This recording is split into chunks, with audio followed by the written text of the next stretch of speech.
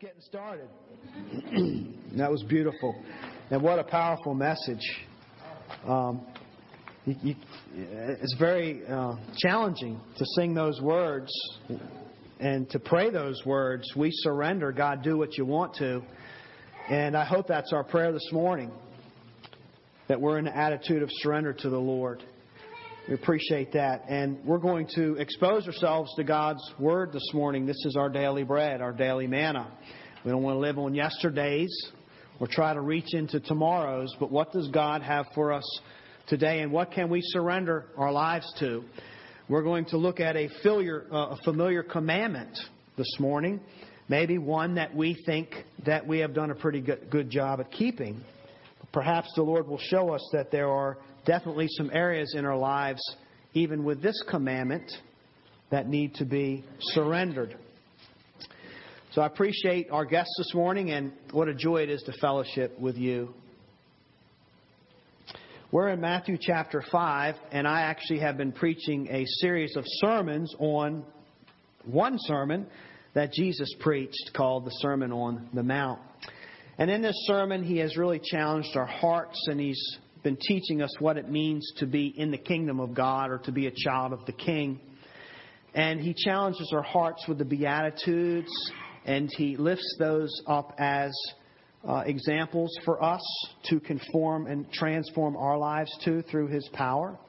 He's also challenged us as the children of God that we are the salt and the light of the world. So not only do we want God to transform our hearts, but then God uses us to transform the world, to show the world His love and His truth.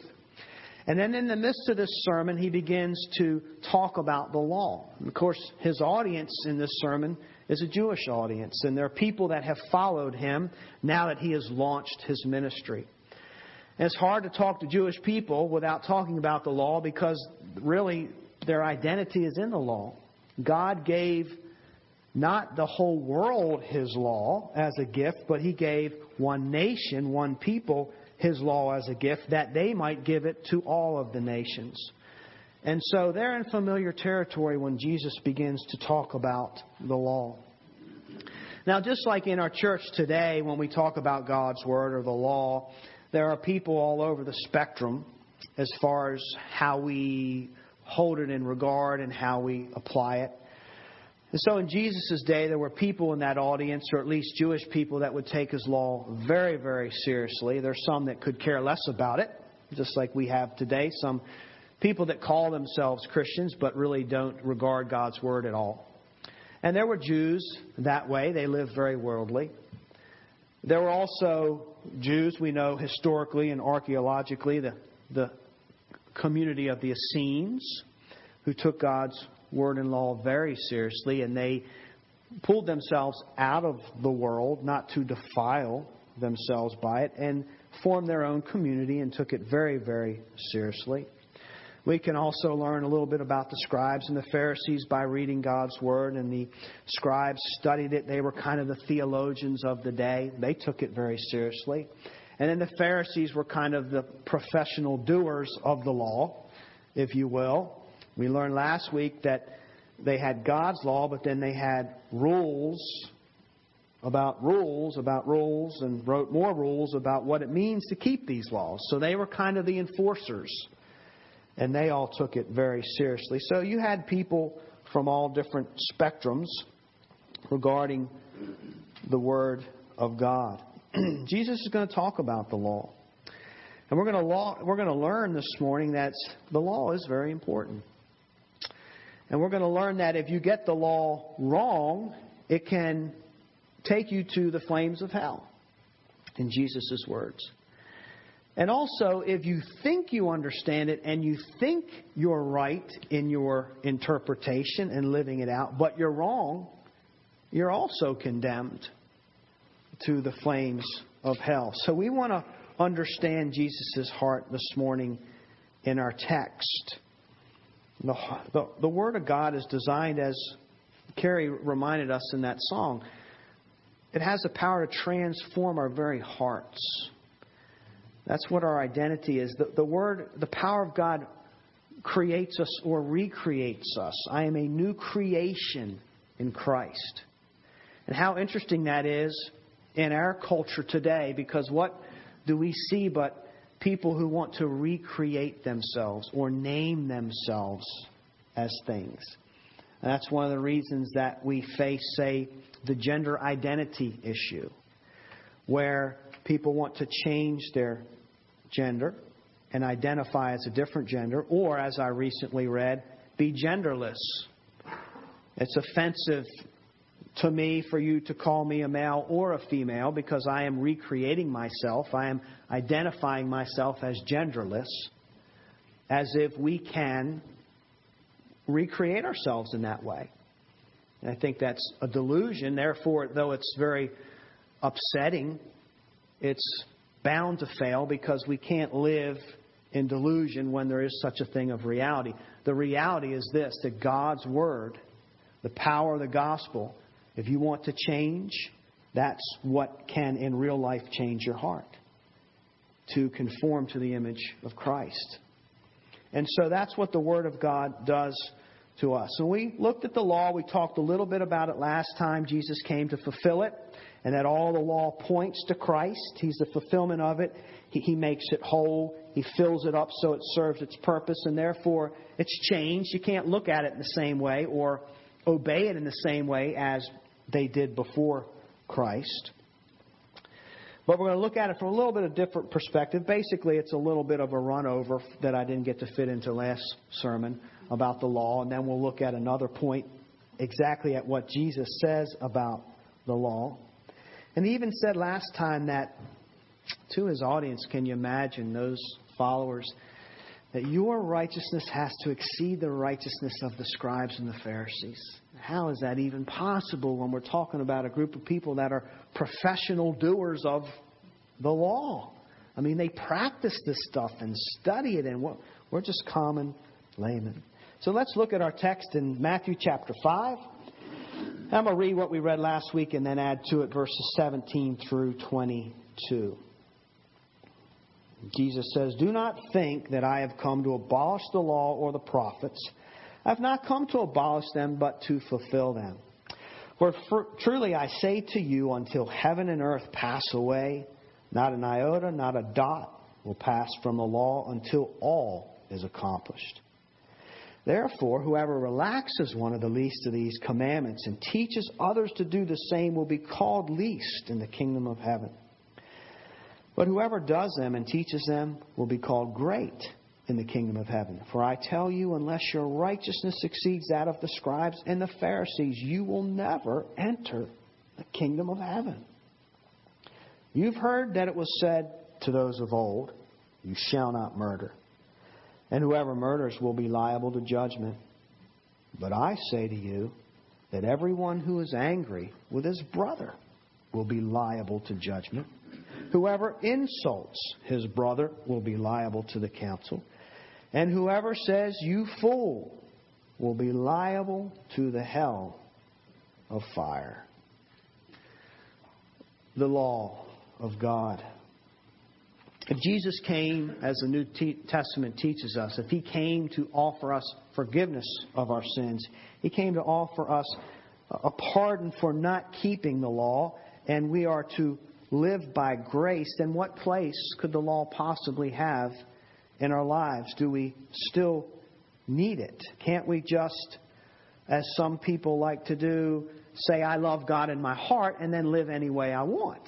Do I really have to do what God's Word says? Well, to this idea of just loving God in our hearts and then living any way we want, I think in this text Jesus makes it plain.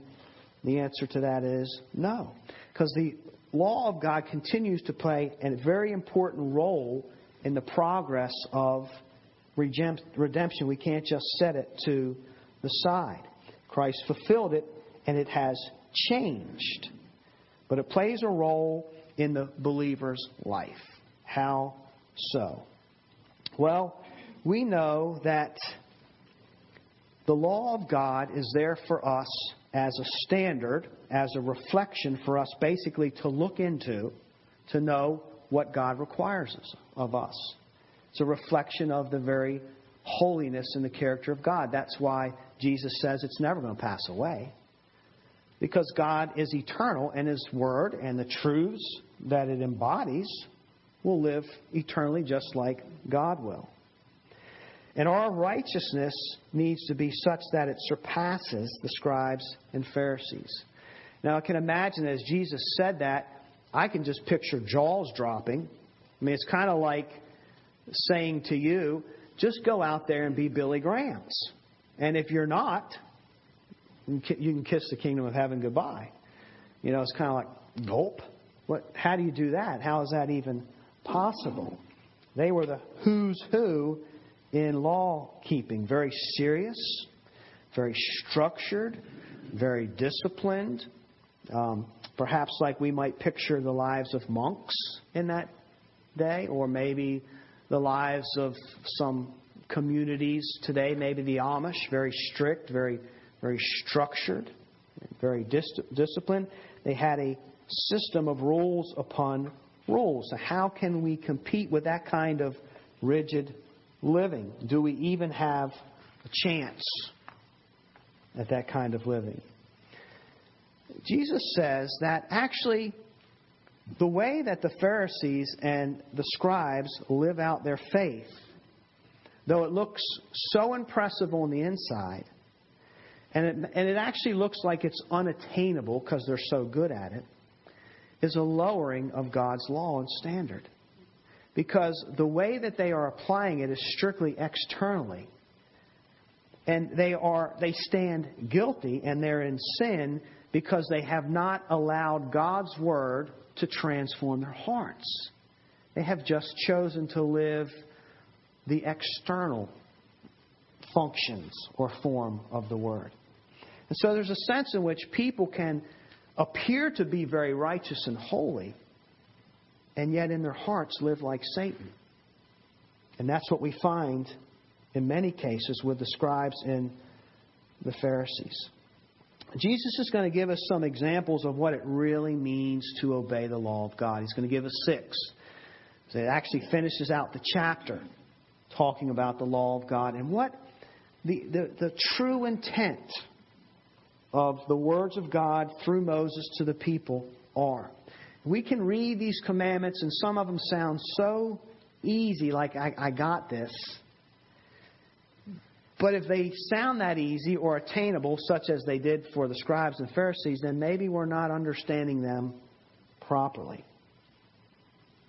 We might look at this commandment that Jesus talks about, murder, and say to ourselves, well, at least there's one that I kept. I mean, I can go to bed tonight and celebrate my righteousness because I can say, God, I went through the entire day. I mean, the whole day, several hours, and I did not kill a single person. Hallelujah. I'm celebrating my righteousness and my obedience, and I'm sure you're celebrating it with me. I was tempted. There's some people out there, but I didn't. So I've nailed this. I got this commandment. Well, that's one aspect is, yes, to not kill people, but it goes a little deeper than that. We can't check it off our list of things to do in our obedience to God. As we'll see in the second point, is that the vein runs much deeper than just not killing people. In essence, what it really means is over here you have, say, murder, and then right here you might have somebody who really wants to, but just didn't raise the knife or pull the trigger. So they didn't murder. But really what it means is to go in the exact opposite direction of anything to do with murder. To be as far away from it as possible so that you're not just sparing people's lives barely, but you absolutely love, adore, cherish, and do everything within your power to bring life into people. That's the whole idea behind that commandment. I'm getting a little ahead of myself there. But any aberration from the path of love, kindness and goodness and building up, you will see is actually a form. So External rules can make us look good, but what do we think about people that we spared the knife or the bullet or the bow? What do we think about them in our hearts? What is our attitude? What is our motive? What would we really like to see happen? That's what Jesus addresses in this. So, external rules don't always cut it. So where does this leave us?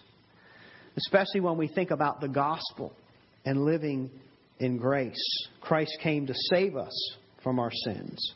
He died on our behalf. So what do we do here? Well, the law remains important because it shows us not only a reflection of the character of God, as I mentioned, but it shows us how to love God. And if we've been transformed by the gospel, that's what we want to do, right? We want to love our Savior. And so the Ten Commandments aren't just rules to be obeyed. They are practical ways that we can glorify God and love God. So if you want to show your love to a particular individual, let's say there's somebody in here that you really want to know that you love them, what are you going to do to let them know that? Well, you're going to learn a little bit about them, and you're going to find ways that they like to be loved, and then you're going to step up to the plate and do that. So if you find somebody that you're interested in, say a certain female, and you happen to overhear them say, or they reveal in some way, I sure love it when someone gives me flowers. The way that you might want to show that person love is to show up with a bouquet of flowers. Or maybe there's kids that in the room and they say, I just love when somebody reads me a story. If you want to show your love to them, you read them a story or take them fishing. God's Word shows us how to love Him, how to love Him well. It shows us His heart, His likes and His dislikes. And as we study it and get to know Him, these are just practical ways by obeying the law that we show our love to God. What does God love? Read His Word. Read His law. And we will find out. So we show Him love by obeying His commandments. But also in the big picture, we are really to break God's law, to violate God's law.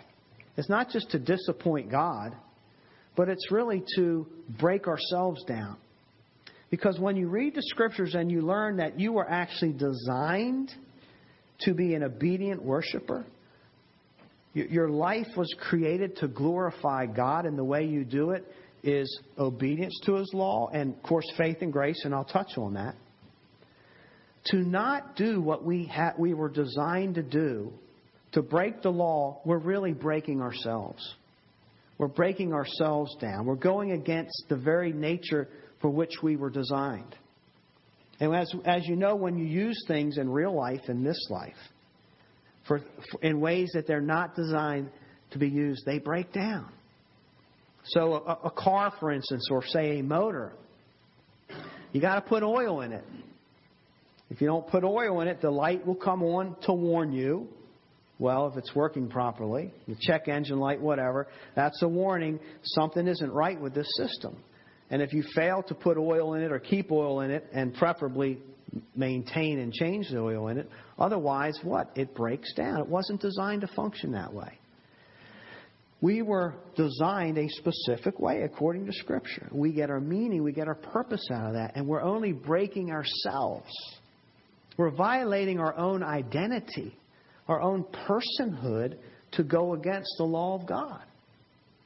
It's not a good thing to be a lawbreaker. I mean, for instance, and I know some of you have visited, hopefully not many have actually spent time in prison, but you have visited prisoners.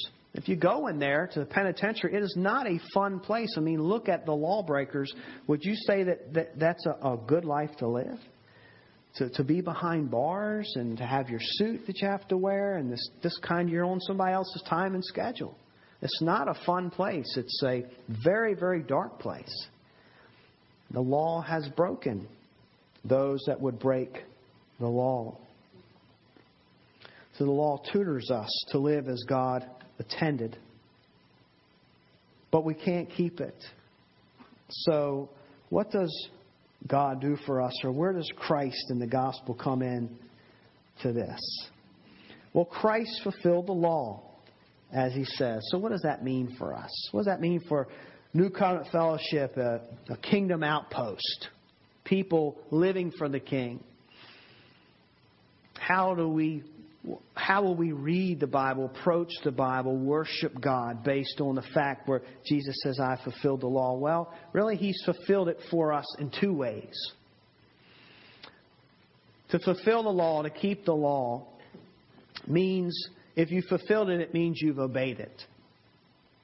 Right? So, if you obey the law, if you're a law keeper, you don't have to worry about looking over your shoulder. You don't have to worry about people coming after you. You don't have to worry about having to pay the price because you've kept it. And that's one way to fulfill it. You keep it. But what if you break the law? The other way to fulfill the law is to pay the penalty. To pay the consequences of the broken law. To do your time or pay your fine or whatever. And then it's paid in full, and you have in that way fulfilled the law, and you're free to go. So if you take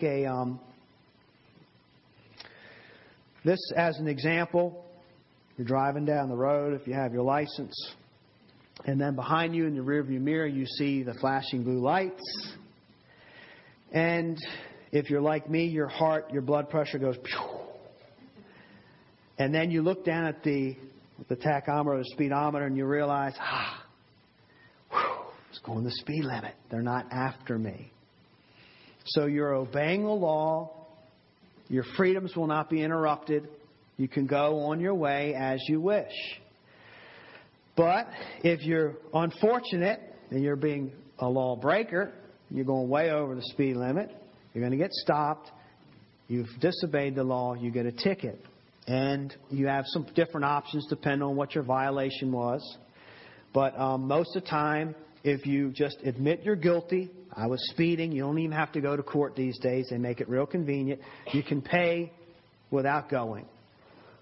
You can pay the fine. Say, I'm guilty. I'm going to pay this fine. You send it in.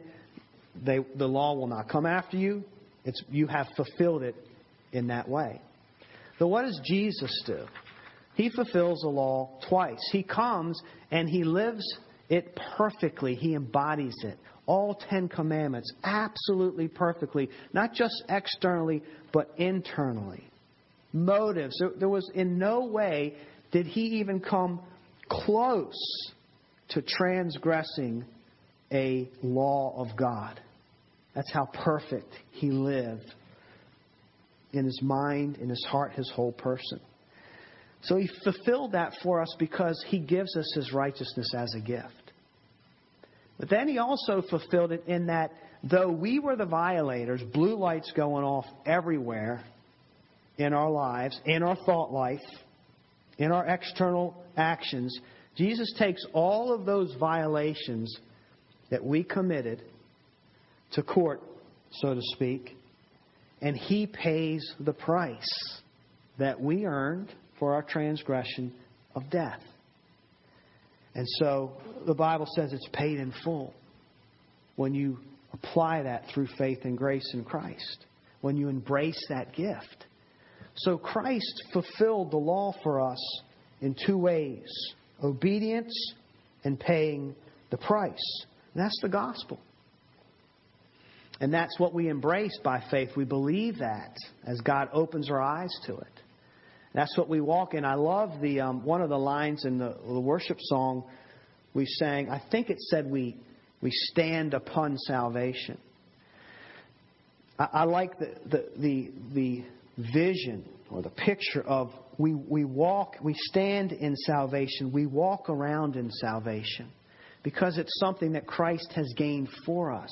We don't peer over the wall or we don't walk in and out of the gate. But because Christ has gained it for us by fulfilling it in two different ways, we live in it. We walk all around in it. It doesn't mean we live in it perfectly and then we get kicked back out. It means we might be disciplined for it. But because Christ has gained that favor from God, we're just walking in our salvation every day. We're choosing how we're going to walk in it, but it's something we walk in. We don't have to worry about gaining it. That's works righteousness. That's an exhausting thing to try to do, is to every day wonder, did I do enough, God, to please you, to gain your favor? Do I need to do more? But we have the peace and the grace, the love, the favor of God because Christ gained it for us. And it changes the way we walk. Changes the way we do life. I like what Martin Luther said in relation to the law. He says it's the job of the law to guide us, to tell us how to love God, how to live, how to become the person God wants us to be. So the law has an absolute place, but the law must not climb up onto the throne of your conscience. And he says Christians often forget this. They forget that He has fulfilled the law and that the law starts to climb up into the throne and starts to make you feel terrible because you haven't done right or you haven't lived right. You're getting down on yourself and you're starting to give up and you're starting to despair. And He says, I want you to memorize this speech. Okay, Christians? Talk to yourself in this way. O law, you would climb up into the kingdom of my conscience and there reign and condemn me and drive me to desperation. You have overstepped your bounds. You are a guide for my actions. But the gospel, Jesus, is my righteousness and everlasting life, not you. So trouble me not. He shall keep my conscience joyful and quiet in the knowledge of my righteousness in Him. What a practical way to put what it means to walk in salvation and enjoy what Christ has gained for us, as opposed to spending our lives with all of our efforts trying to gain what Christ has already gained for us. There's a big, big difference. Works obedience is exhausting, believing that you have to attain to a certain behavior to receive the blessing of God. We walk in it because it has already been gained for us. And we're simply trying to please God in what He has already done. So grace-based obedience allows for humility, allows for joy and forgiveness. And that's what transforms our hearts as we walk in gratitude. But there's another part here, not just the law, but then He applies it to murder, and then He talks about anger in verse 22. So I say to you that everyone who is angry with his brother, or insults his brother, or calls his brother a name, is liable to the hell of fire. If you really want to love God, you really want to obey the commandment, here's how it's done. Again, this is the first of 6 examples. This is just one. What does this mean? Well, there's more than one way really to take a life. That's what Jesus is getting at. There's other ways to kill people. It's not just necessarily the physical cut off their sustenance. And He lists 3. First, anger. Well, what kind of anger is Jesus talking about? Because some anger is actually good. It's not the good kind of anger. It's not the righteous anger. Righteous anger is a good thing because it actually reflects the image of God. God gets angry at things too. And when we get angry at the right kind of things, that's a good thing. Jesus is talking about the kind of anger that's not a good thing. It's not the kind of anger that wants to help people. That's the righteous anger. It's the kind of anger that wants to harm people, that leads to malice, that leads to violence. Then another way to murder would be what he calls insults. And that Aramaic word there has to do with just a complete disregard for someone. In your mind, it's this elevated attitude of condemnation, where you just don't even belong in my sphere of life. You're nothing to me. So it's really looking down on people. It literally means you are nothing. And then the last one, the name calling, the fool. Now, Proverbs, the Bible even calls people fools, and that's when they don't live in relation to the reality that God has set for them. But this isn't that kind of fool. This is when someone, it's an absolute insult. It's basically calling people a moron. I've been called that plenty of times in my life. But that's what he's getting at. It's the Greek word for moros, where we get our term moron. Hopefully you've never used that. So our anger, name-calling, insults, it's with the intent to harm. It's with the intent to hurt. It's with the intent to bring down, to diminish, to resent. And what Jesus is getting at is that all of this attitude and these words that lives in our heart, that's the seedbed for the ultimate act of murder. And if you know that these are the very little things that actually grow into this, then they're totally unacceptable in our hearts.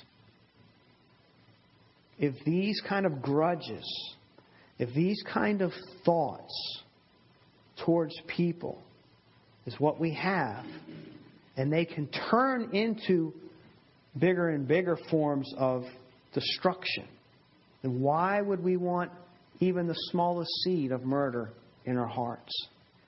And Jesus is basically saying, if that's what you have in your heart, those kind of thoughts toward other people, you've broken this commandment. You didn't understand it correctly in the first place. All the little things that we foster, the little things that we allow or permit in our thinking, the thoughts towards others that we think, well, I didn't slap them. I didn't even say what I wanted to say. And they've just met with terrible tragedy. And I'm not going to say it, but in my heart I am really glad that they are suffering in this way. Because I do not like them. And in my mind they deserve it. And if I wasn't so self-controlled, I'd be right behind the other people playing my part as well. See, it's a seedbed for murder. And what happens a lot of times is that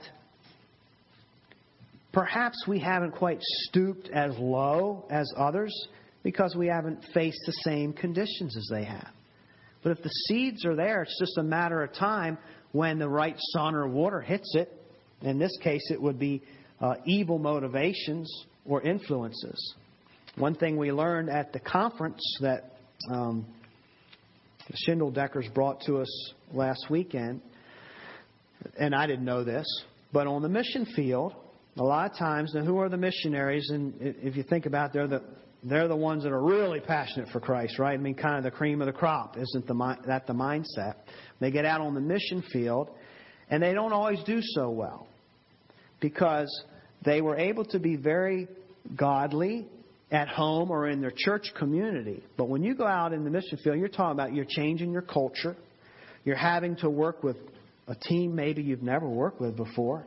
They have their own faults. And you're just put in this pressure cooker. And sometimes things that have been there the whole time come out. Some people are even disqualified because of it from the mission field. Dreams squashed.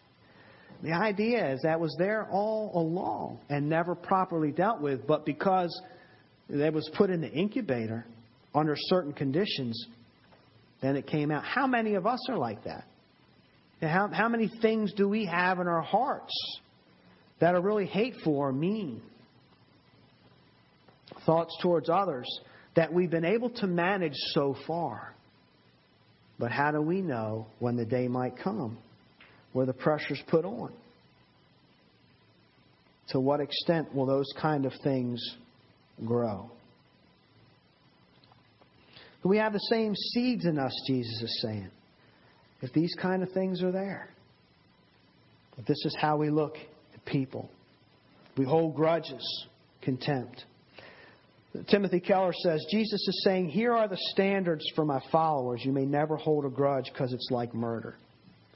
It's a seedbed for murder. And on top of that, at any time you meet anybody at all, you must never treat them lightly. You must never be dismissive. You must treat every person in every encounter as an infinitely precious being in the image of God. You must never blow off people. You must never look down on them. You must never be cruel, withering, never. If we harbor these kind of things, it's the soil for soul taking, for life taking. Murdering some part of that, and it will break us. It will destroy us as well. And who among us has in our hearts the smell of death? And that's the principle. Lovelessness is murder. How many people have we killed this past month, this past week in this way? This is sobering. And yet how gracious of Jesus to tell us how life really works, so that we don't go around thinking, I got this, and miss it. All a form of murder. So what do we do with this? Well, I think the idea to close and to bring the gospel into it is this. The minute we see this about ourselves, the minute we admit it and confess it, that's me, is when we can be forgiven. That's when we realize, till we say that we're not, till we realize that we are one, we're not going to stop being one, if that makes sense. To realize that the very thing that keeps us out of the kingdom is by failing to recognize our need for the grace of God, our need for the fulfillment of the law, our need for the fact that Christ took the penalty. When we see ourselves as Scripture sees us, then our hearts begin to soften, begin to change.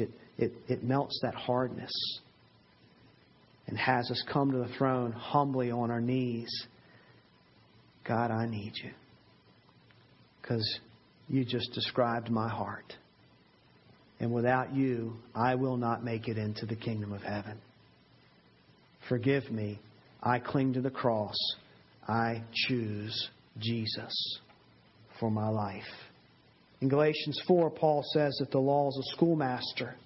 It leads us to Christ. I pray that God's Word is leading us to Christ this morning.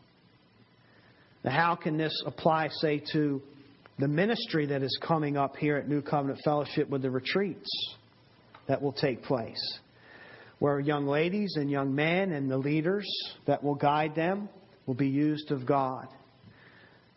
In light of this particular passage, we want to love people and love them well. We want to speak life into them. We want to adore them and cherish them and say, I hear you. I understand you. I get this. I have problems in my own heart.